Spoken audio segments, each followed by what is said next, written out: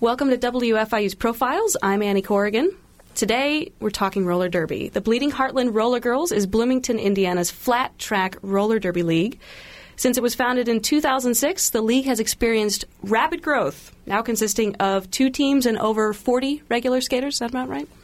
I'm joined today by 3 members of BHRG. We've got Tyler Ferguson, Raina Polivka, and Casey McGrath. Thanks for coming in, everybody. Thanks for having us. So I said your real names, but the derby fans out there know you by much, much different names. So, Casey, let's start with you. Yep, I'm Casey, and my derby name is Bombshell Shock. I'm Raina, and my derby name is Terror to Bits, or Terror. And I'm Tyler, and my derby name is Caca Caliente. So what's up with the names? What's the origin of using names instead of your legal names?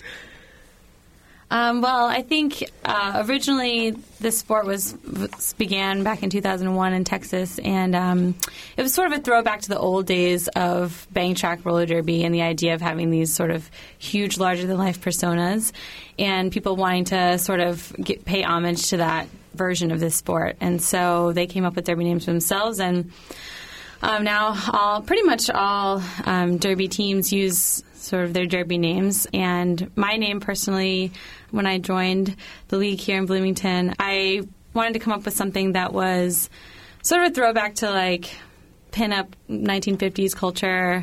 I sort of really enjoy that aesthetic. So I thought of the word bombshell and then wanted to come up with sort of a funny pun or something that sounded kind of tough. So I came up with Bombshell Shock. So.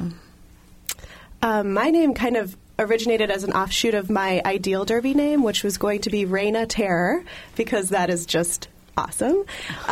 But it was taken because there is a long roster of derby names that exists that catalogs the derby names around the country and now around the world, since there's derby leagues across the ocean.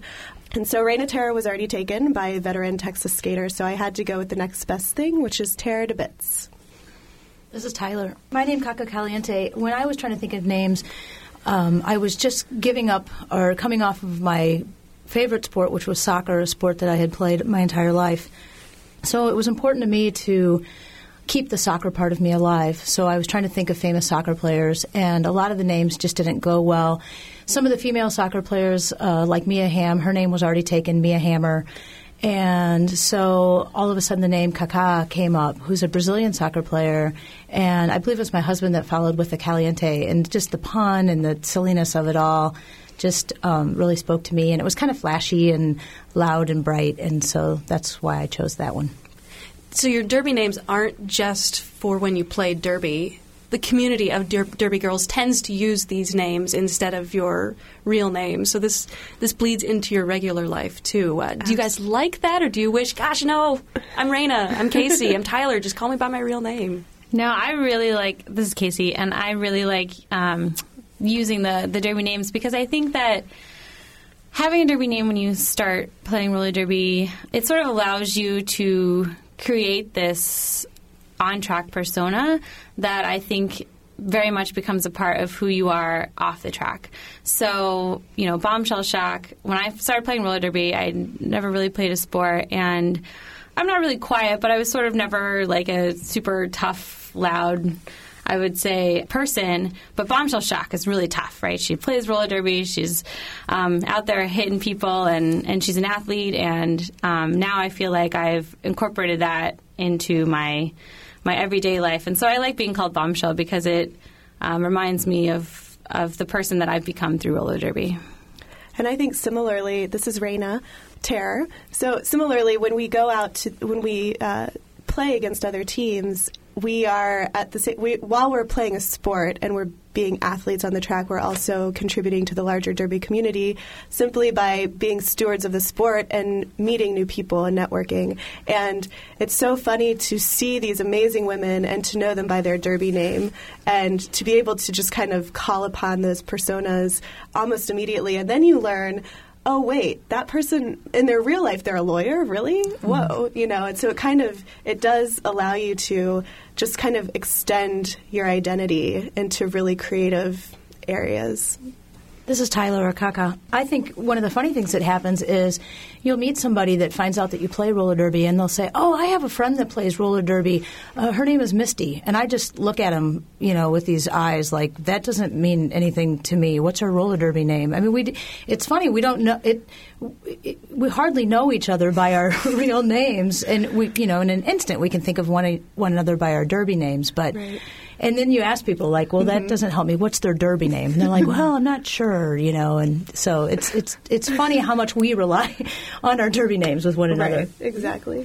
For people out there who've never seen roller derby, we're going to talk about how the sport works a little bit later in the show so people can get an idea of what the heck goes on in a bout. But let's talk about this idea of personas on the track. So we've got pseudonyms. You guys, some skaters wear costumes. Sometimes there's a lot of makeup. So there's a theatricality to this sport. Mm-hmm. And as a spectator, that adds a lot because you don't necessarily see this level of theatricality in other sports. So talk about how this helps to define derby. Well, I'll start, but I'm gonna kind of approach it from a different perspective, from a different angle. I played sports. I'm used to playing organized sports. I come from a soccer and ultimate frisbee background, and I'm not used to playing a sport where women are in the bathroom putting on makeup before they play. In fact, quite frankly, in college, my soccer team would have frowned upon any kind of behavior, and I was even teased for trying to get my hair out of my eyes, with a ponytail holder. It's like, why are you messing with your hair before a game? We got a game to play.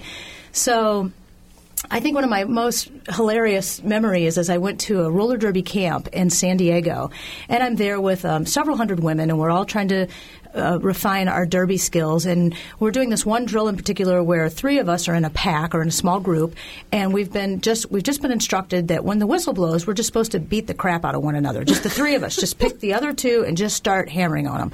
And I'm like, okay, I can do this. And I look over my shoulder to see who I'm paired with, and there's this woman with these gigantic, long, hot pink eyelashes. And she it was like slow motion. She kind of blinks at me really sort of seductively. And then the whistle blew, and she just hammered on me and just laid me out.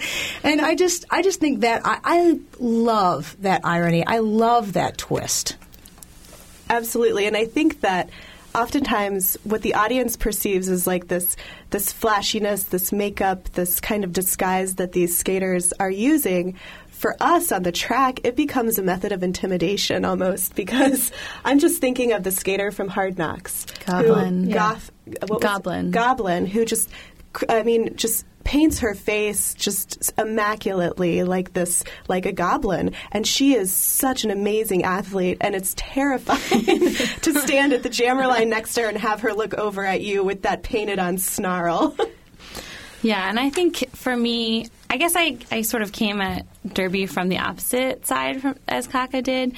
So I had never been an athlete before. I actually did theater in high school and in college. And so for me, that was something that was familiar and fun, is the idea of sort of bringing an aspect of entertainment for the fans. And I think all sports in their own way try and involve the fans in different ways. And I think this is the way roller derby has chosen to do it. And I think I don't think it detracts at all from the athleticism of the sport. If you come watch a game, I think you'll agree, and that you'll see that it's a really intense sport and there's a lot of strategy involved, but we also like to have fun. And that's sort of what it's about. That we're all volunteers, and actually we all pay dues and pay for our own equipment to play the sport, and we like to have a good time and have fun. And I think interacting with the fans in that way really brings that out for us.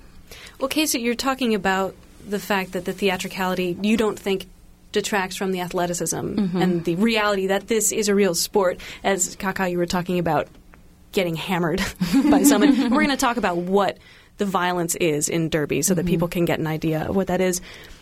I want to quote something from the BHRG website. So this is from the section titled League Vision and Goals. Quote, BHRG would like to restore the reputation of roller derby as a legitimate sport worthy of press coverage and reporting scores rather than as an event for the entertainment calendar, unquote. So just as what we were talking about, this sort of goes off of that, what would you say to somebody who says the theatricality, the names, the costumes, the face painting undermines the legitimacy of Derby as a real sport? I think that's been one of the obstacles that we've been trying to overcome this year, and we've kind of come at this at a strategy. We actually hosted a Media Day event early in the season, and we invited the media to come watch us train. And we really believe, as Casey and Tara have mentioned, if you watch us train, if you understand what we have to do to play this game, then I don't think there's any question at all that we're athletes and that what we're doing out there is a legitimate sport. And one of the things we were talking about today is, before the interview, is that roller derby is a completely unique sport. There's nothing else out there in the world of sports that can even compare to what happens at a bout. So, yes, you have the theatricality and you have the makeup and the aliases, but you also, this is a sport that is completely, I wouldn't say owned, but it happens because of women. It's not necessarily a sport that has started for men and then been claimed by women as well. This is something that has grown from the ground up because of the dedication, the athleticism, and the hard work of women. And that in itself kind of gives it a unique quality that allows for appropriating these kind of creative twists and adding this different aspect to what it means to be an athlete and to be in a sport. Yeah, and I think I would say that the sort of theatricality of it adds to the sport. It doesn't detract from the sport. I think that we are great entertainment for a family to come and watch us play on Saturday night. And I think, a lot of our fans enjoy just coming and they like the names, they like the fun, and we like to, give that to them. But I think that we don't just want to be entertainment. We're also a sport, and I think that the two go together and work hand in hand as opposed to conflicting with each other in this sport. Mm-hmm. We're going to talk about some of the issues you were just talking about, Raina. The DIY aesthetic, do-it-yourself aesthetic of Derby. Mm-hmm. And then, Kaka, you come from an organized sports background. Casey, you've never played sports. So a lot of these issues we're going to talk about a little later in the show. Let's take a minute now to listen to a piece of music. So this is music by Queen. It's Don't Stop Me Now. Why are we listening to this? This song will be part of our opening act this season. It will be our introduction song for all of our away games. It's fun. When you listen to it, you want to dance to it. So we play it as we're being introduced on the track. We look like your typical Midwest friendly ladies, but then we're going to kick your butt. Let's take a listen then. Here's Queen. Tonight I'm gonna have myself a real good time. I feel alive. And the world, I'm turning inside out, yeah. I'm floating around in ecstasy. So don't stop me now. Don't stop me, 'cause I'm having a good time, having a good time. A shooting star leaping through the sky like a tiger, defying the laws of gravity. I'm a racing car passing by like Lady Godiva.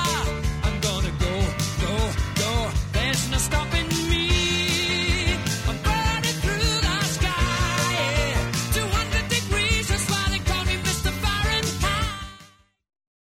Music by Queen here on WFIU's Profiles. That was Don't Stop Me Now. I'm Annie Corrigan. We're talking today to three members of the Bleeding Heartland Roller Girls.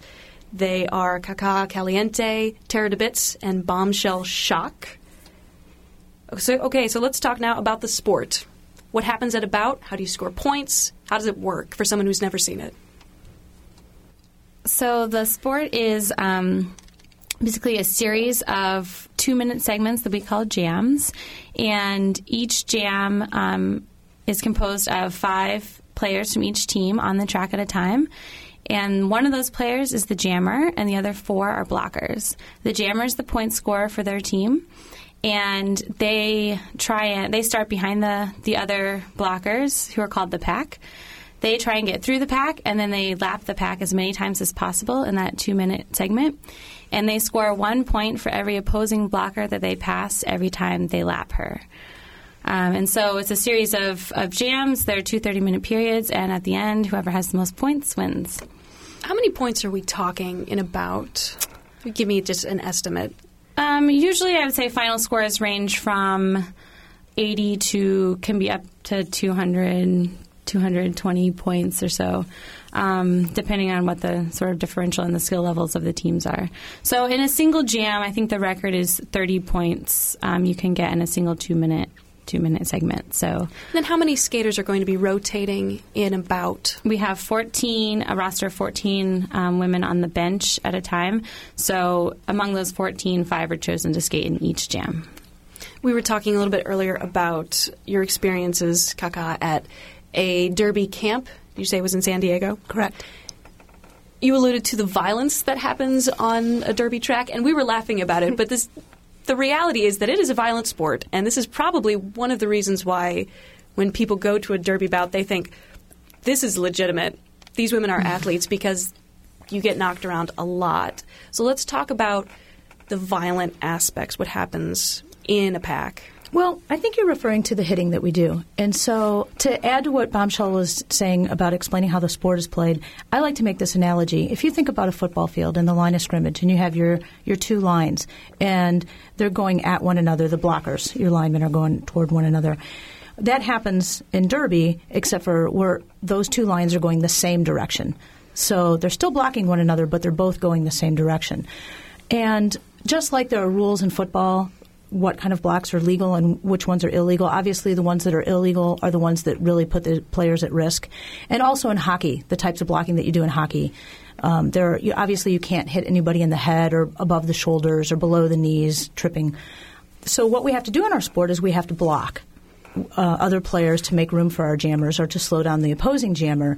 And these blocks can be very controlled and very precision and sort of slow to encourage the opposing skater to get out of the way. Or sometimes you swoop in and you hit them very hard and you lay them out on the ground because it's a last-ditch effort to make a hole for your skater. And so that's what you're talking about. That's the hitting that we do. And again, it's within a rule set. These hits are all within a rule set to keep the player safe. They're all hits that we can take, that we're used to giving and receiving at practice, and that I would say that we enjoy giving and receiving at practice. Absolutely. Absolutely. Yeah, there's something really empowering about going out and being able to pound on one another for a couple of hours and, deliver some really intense hits and lay each other out on the ground and being able to go out and laugh it off and drink and eat together afterwards.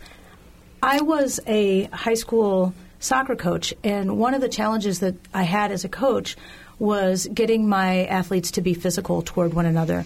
And I think it's sometimes difficult to get girls to feel comfortable pounding on one another. They have issues with being friends, with I don't want to hurt my friend, I don't want to play hard against my friend.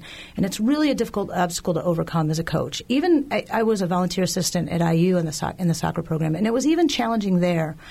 And in this environment, there is no room for somebody who isn't willing to be hit by their teammate, because that is part of the game, and that's how we need to train. And I found that most fascinating when I first started playing derby, because when I came into this group of people, this was a group of women, many of whom had never been athletes before. Yet these women got it. They understood that you come to practice and you get hit and you hit back, and that's what it's all about, and nobody gets mad at anybody about it. It only makes us better. Yeah, I think we have a teammate named Doc Noose, and she likes to tell this story about she's played other sports before, and she would sort of, I think, get a little she's very competitive. We're all very competitive, and she would sort of initiate too much contact in other sports where there wasn't supposed to be contact, right? It'd be soccer or softball. It'd be like, her name's Shanna. It'd be like, Shanna, don't hit people. Shanna, calm down, don't hit people. And she finally found a sport where it was, Shanna, go hit somebody. So that's great. Talk about what happens in practice. How do you train yourselves to be competitive in bouts? We have a very rigorous training model, actually, and this is something that is fairly new for our league. We've really started stepping it up in the past 2 years. We've made a league-wide goal to make it to regionals. So therefore, the entire league is invested in getting us there, and that means that committing to, first of all, attending practice, because we need the bodies there to be able to run a lot of these drills. And second, to be able to bring your best to every practice situation. And our motto is that practice has to be 10 times harder than bout day, because bout day just needs to be something you show up for.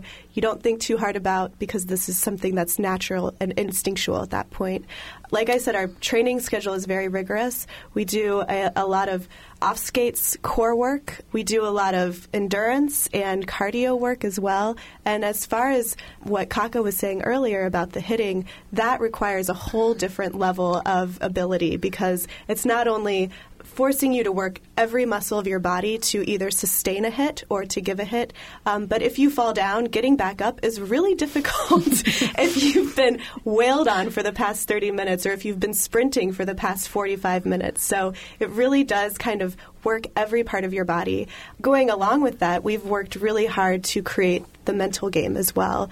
And something that we've really stepped up, and I know our fans see this for sure, a change that we've been developing season by season is just becoming a smarter team and to create and enact strategies that are pretty sophisticated on the track. And so really focusing in on those at practice time and perfecting those skills.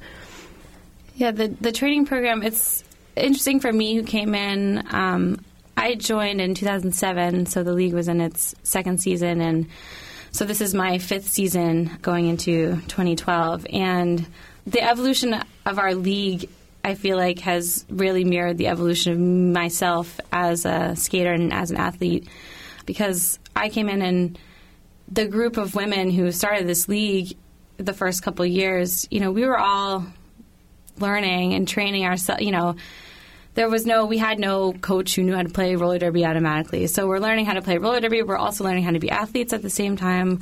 And we're using the resources that we have. Kaka joined the same time as me, and she obviously had coached before and had a lot of training background. So use the resources we have. But as Tara said, I think our intensity has really stepped up. And for me, coming in, not having played a sport before, not having really done any physical activity regularly before joining roller derby, to now where I skate, I practice 3 times a week. I go to the gym 3 times a week. Like, I'm in the best shape of my life, and I really am grateful to roller derby for giving me something that I'm passionate enough about to want to make myself a better athlete and a better person. Did you ever think that you would be an athlete before you joined roller derby? No. No. So I played a couple sports as a kid, but I mainly did it because I liked hanging out with my dad, and it was something that we did together. But I just hated working out. I hated sweating. I hated, everything about sports. And I don't know, something about when I saw roller derby. And my first experience was coming to a bout here in Bloomington. I had just moved here to go to grad school, and I saw one game, and I was like, oh, I want to do that. It looked so fun. And it never really occurred to me how hard it was going to be, athletic-wise and training-wise. But I fell in love with the sport, and now I think if I quit playing roller derby, I would do something else. I feel like it's really changed the way I feel about working out and fitness and sports in general. I watch a lot more sports on TV. I'm just really excited by figuring out how different sports work and what the different strategies are, and working out myself. So I think it's really changed my mindset in that way. Then on the flip side, Kaka, you played sports in college. You've coached organized sports, traditional organized sports. Is there anything about the way a typical soccer program is run that you miss, that you wish Derby had? That's a loaded question. When I came into Derby, when I came into playing for BHRG, like you had mentioned, I had come off playing on some really fun soccer teams and some ultimate Frisbee teams. Ultimate Frisbee is similar to Derby in that it's sort of DIY, it's sort of player run, and you didn't stick with all the traditions of other sports. You manipulated it in a way where you could still express the athleticism but still have fun doing it. And what's always been important to me is that no player or no team ever become bigger or more important than the game itself. The game itself is really the important thing here. And it's always been one of my rules that I always play on a team that I have fun on. Having fun is way more important to me. Even though I'm a very competitive person, having fun for me is more important than winning, actually. And luckily, I've found a lot of teams in my life that are capable of doing both. And both is better than just having fun, but having fun is important. So back to your question. So when I came to BHRG, I was sort of aging out of my sports, and I was looking for a way to still be a part of a team. And I found that the training in roller derby was satisfying. I found that skating was easier on my knees than running up and down fields, and it was a way to still be a part of a team and still compete, but still sort of age into a sport where I could continue to be competitive. And so I was happy with sort of the aesthetic in the beginning, the DIY aesthetic. I was very proud of the people who weren't athletes that were becoming athletes. And actually, it was interesting to watch. It was interesting to watch people fight the title of athlete, and fast forward 5 years later and see the women that have said now, that have given up and given themselves to being an athlete.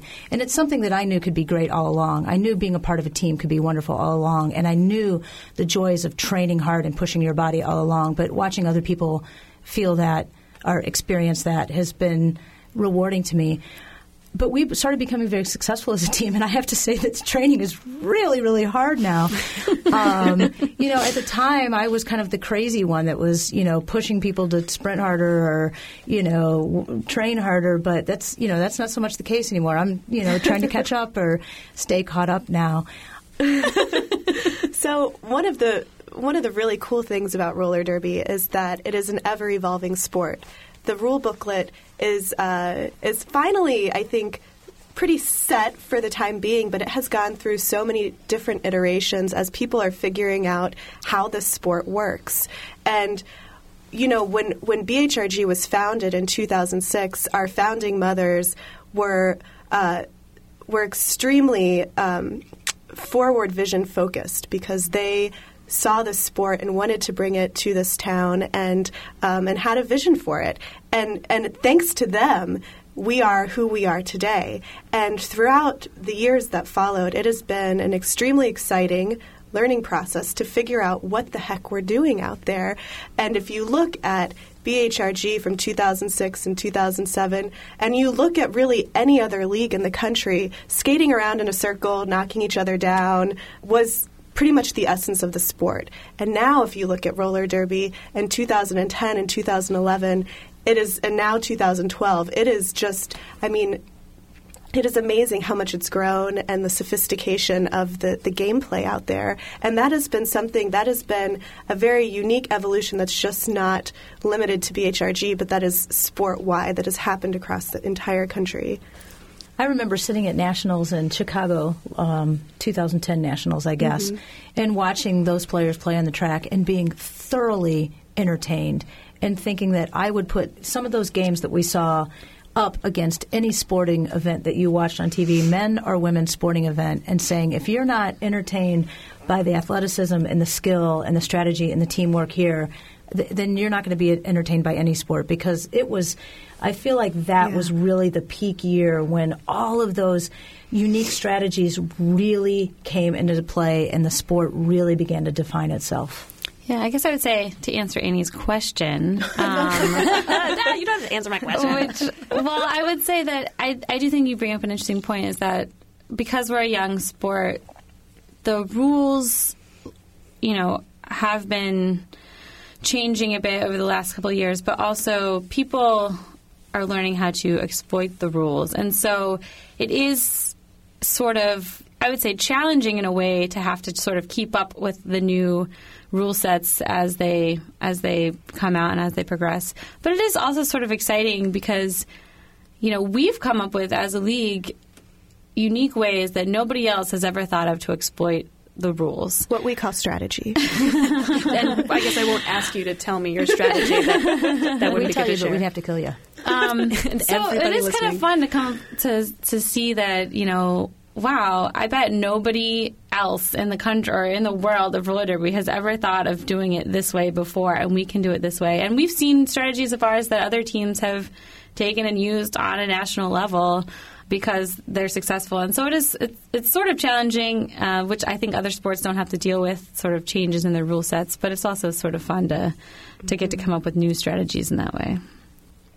We're going to talk about where you think roller derby is going in the next 5 or 10 years in just a moment. Before we get too far away from the do-it-yourself aesthetic, we're talking a lot about this, but we're not giving specifics. So I want to know who makes the rules in BHRG, who makes decisions, talk about how the structure in the league works. Sure.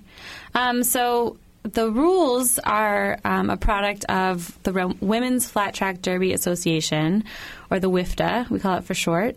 And it is a international now governing body of roller derby leagues, female flat track roller derby leagues.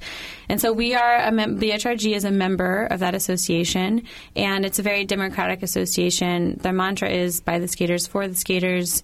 And it is, each league basically gets a vote, and so there are committees within that organization, one of which is dedicated to rules, things like sanctioning, administration, things of that nature. So BHRG's structure is sort of a modified version of that.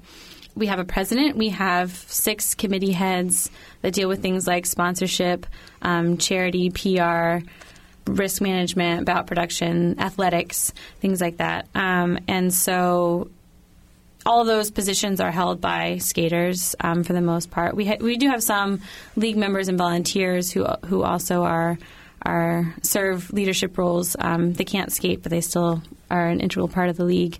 And then everybody else who's a skater is required to be on one of those committees and sit under one of those leaders and work together to fulfill the goals of that committee.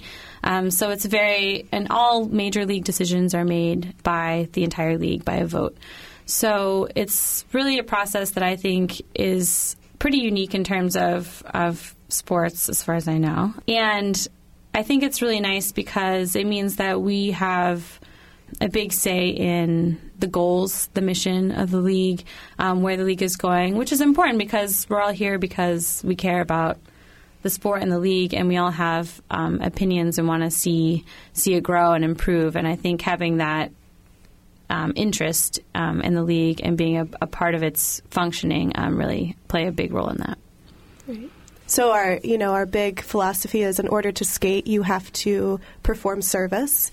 And as Bombshell said, that service takes the form of being a part of a committee, also participating in all of our community events that we work hard to organize, partnering with locally owned businesses, partnering with other nonprofit organizations to conduct charity work and to take part in that. So BHRG is a team, it is a sport, it is an athletic organization, but at the same time it is skater-owned, operated business that really, whose primary goal is to be an active part of the Bloomington community. BHRG is a very visible part of the Bloomington community, and even if people haven't seen about, they probably know about BHRG. Good.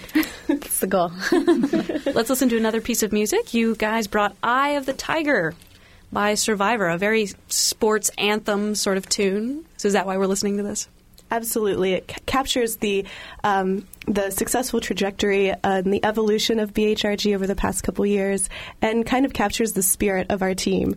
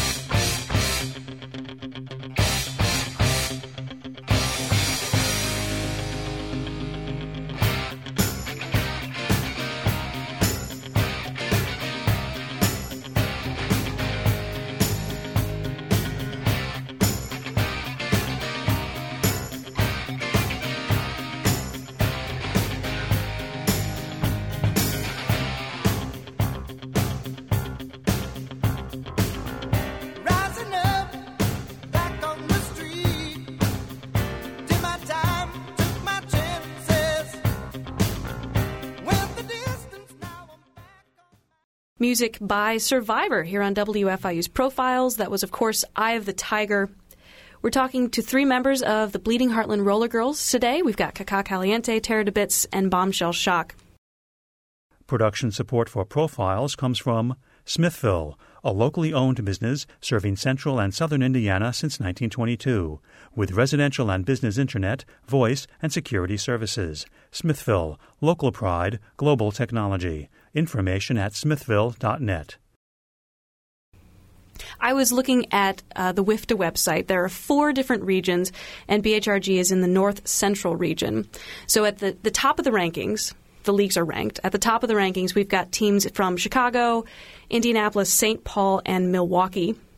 Obviously much larger cities that have a much larger population from which to draw skaters than Bloomington. Right. Do you guys ever feel that you're at a fundamental disadvantage? I think it's just going to make the Cinderella story that much more exciting when we I think that one of our coaches looked this up, and I think we are the smallest metropolitan area with a team in the North Central region. Yeah, we are ranked 13 out of 27 or 28 teams, and I hope continuing to move up. So as Tara mentioned earlier, our goal after the last couple of years has been to get to the regional tournament, which is composed of the top 10 teams in the region. So we have a couple more spots to move up. We moved up 3 spots last season. We started out at 16 and moved up to 13. So I think it does speak to the coaching and the training that we do, and also the commitment of the skaters. We're also Bloomington's a really sort of transitional town for a lot of people because of the university here. So people like to come and go. That makes it a little hard as well. We have a lot of skaters that we'll get for 1 or 2 seasons and then move on in their lives. But it really speaks to, I think, our coaching staff and our training that despite the sort of transitions that we have within the league membership, we're still able to be consistent enough to be able to move up in the rankings. And if I could add to that, in fact, we have had some of our most talented skaters who have skated with BHRG, started out in roller derby, and then moved on because Bloomington is kind of a transitory town in that sense.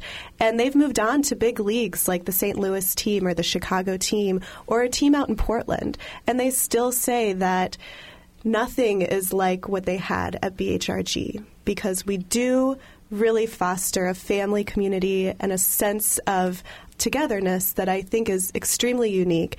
And that might be because Bloomington is just kind of that kind of town that draws those kinds of people. But BHRG is really something special and does stay with those skaters as they move on in their derby careers. I have to admit that I did feel like we were at a disadvantage with the size of our city. And I remember, Bombshell, when we were in your living room at a league meeting when we actually voted the direction of the league, whether or not we wanted to make changes within the league to pursue moving up in the rankings. And I remember the discussion. And I remember reflecting on a time when I had moved back to Bloomington from Portland, where I had played on a highly competitive ultimate Frisbee team, and moved back to Bloomington in hopes of creating that same type of Frisbee atmosphere so I could maybe make it to a national Frisbee championship. And working to put that team together, and just when we had just some really great players, losing a great player to another city and then having to replace that player and never really being able to form a team. And I really got super frustrated after a couple of years of trying to recreate that ultimate Frisbee experience for me back here in Bloomington that I had in Portland. So I remember listening to that discussion and not actually being one of the people, believe it or not, I can't believe I'm admitting this, I didn't vote for it. And I think the reason I didn't vote for it is because I didn't want to get hurt, because I knew the type of town it was. I knew the experience that I had with Frisbee, and I was just looking at all the faces in the room saying, guys, we're going to make these great derby players that are going to go on to other cities, and we're just going to keep teaching and teaching and teaching, and we're never going to be able to enjoy the fruits of our work. And I'm so glad that I was one of the few people that felt that way in the room, and I'm so glad the vote went the way it did, and I'm really proud of the progress that we made. I want to talk about something that I think about often because I go to roller derby. It's something that I enjoy doing on occasional Saturday evenings. The participation of men. Men can participate in derby as coaches and as referees, and there are co-ed leagues, male leagues that are starting up these days, but still Derby is a woman-run, woman-skated sport. Referees, coaches are both positions of power over the skaters. And so sitting on the sidelines, that's always sort of struck me as odd, and it makes me a little bit uncomfortable and feels a little bit concerning for me as someone who's proud of strong female athletes. I want you guys to talk about if there's tension in that dynamic or if it's just a non-issue. For me, I think the most exciting thing about playing roller derby is playing roller derby, is being a skater. And, you know, when I was a kid in the 70s growing up, I was programmed to be an athlete. I know from the time I was 5 years old, that's what I wanted to be. But in the 70s, there were no women's team sports. There was no WNBA, or there was no women's national soccer team. So when I had to imagine myself as a professional athlete, I actually played make-believe as a kid. And I had to pretend that I was a guy so I could identify with that thing that I thought I was supposed to be. So, you know, for me, there's no tension at all because I'm doing the thing that I know that I want to do, and that's playing a game in front of a ton of adoring fans. And that's what I always dreamed of doing, and I'm living my dream. So the fact that they're out there supporting us or playing the roles that they play is fine with me, and I'm thankful. We need our referees. And, you know, a lot of women who come in to referee decide they want to skate. That's why there's no women referees, because they all decide they want to play. And the same is true for a lot of women coaches. They might think that they're not so sure about the athleticism, so they want to come in from that support angle, but it gets you, it just grabs you and tugs you and pulls you in, and then you wind up skating. Mm-hmm.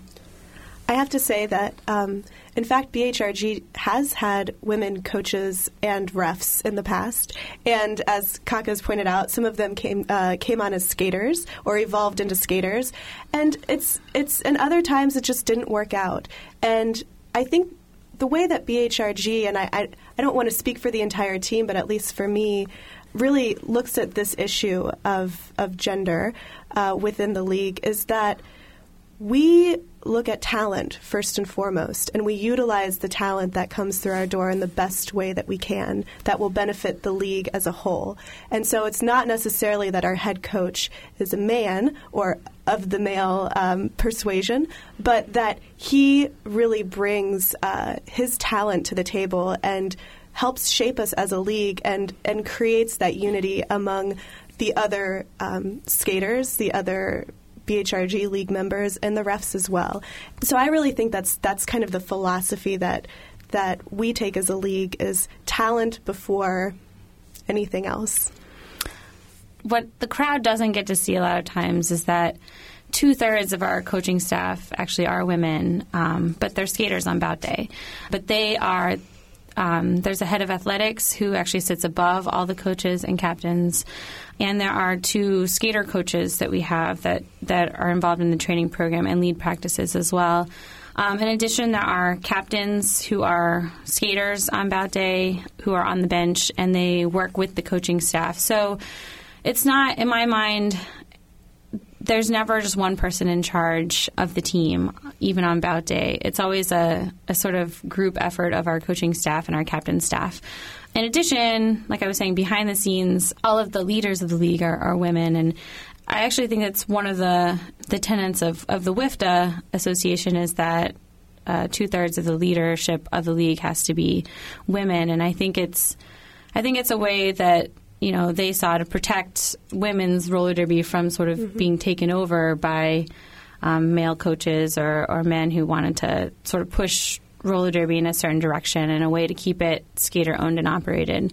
So I think that, as Dale said, as Tara and Kaka said, we're extremely lucky to have the refs and the coaches that we do.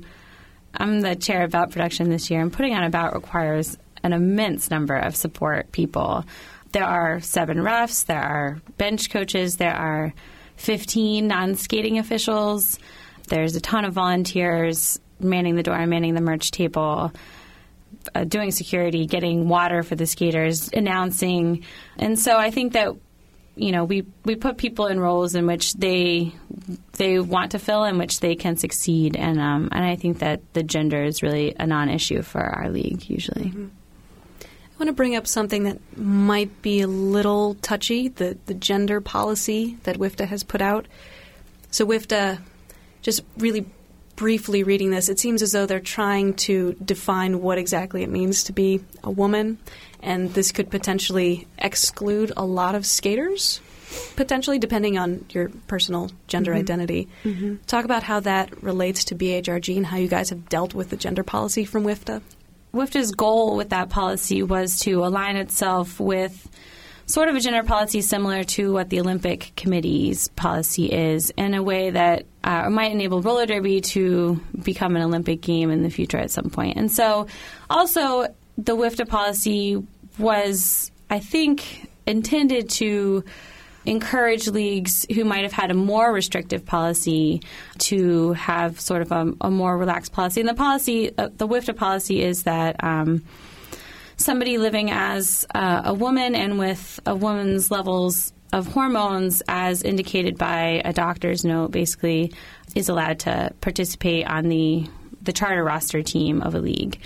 BHRG has been against this policy from the beginning and was really outspoken within the WIFTA Association about the policy. Our policy at BHRG is we are a women's sport, and if you feel like you fit in the category of playing women's sport, then you're accepted to play in our league.